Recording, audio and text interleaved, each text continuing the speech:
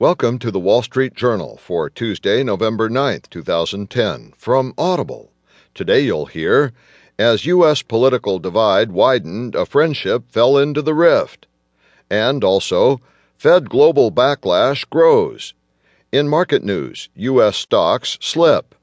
Today's Heard on the Street column, beating a path to Asia's door. Plus today's editorial, in Health Journal by Melinda Beck, How Young Adults Confront Cancer. And from Personal Journal, The Science Behind Our Love of Ice Cream.